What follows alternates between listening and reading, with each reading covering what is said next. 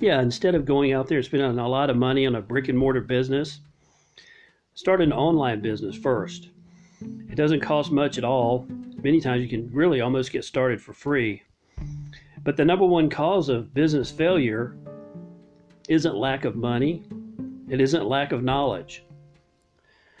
The number one cause of business failure is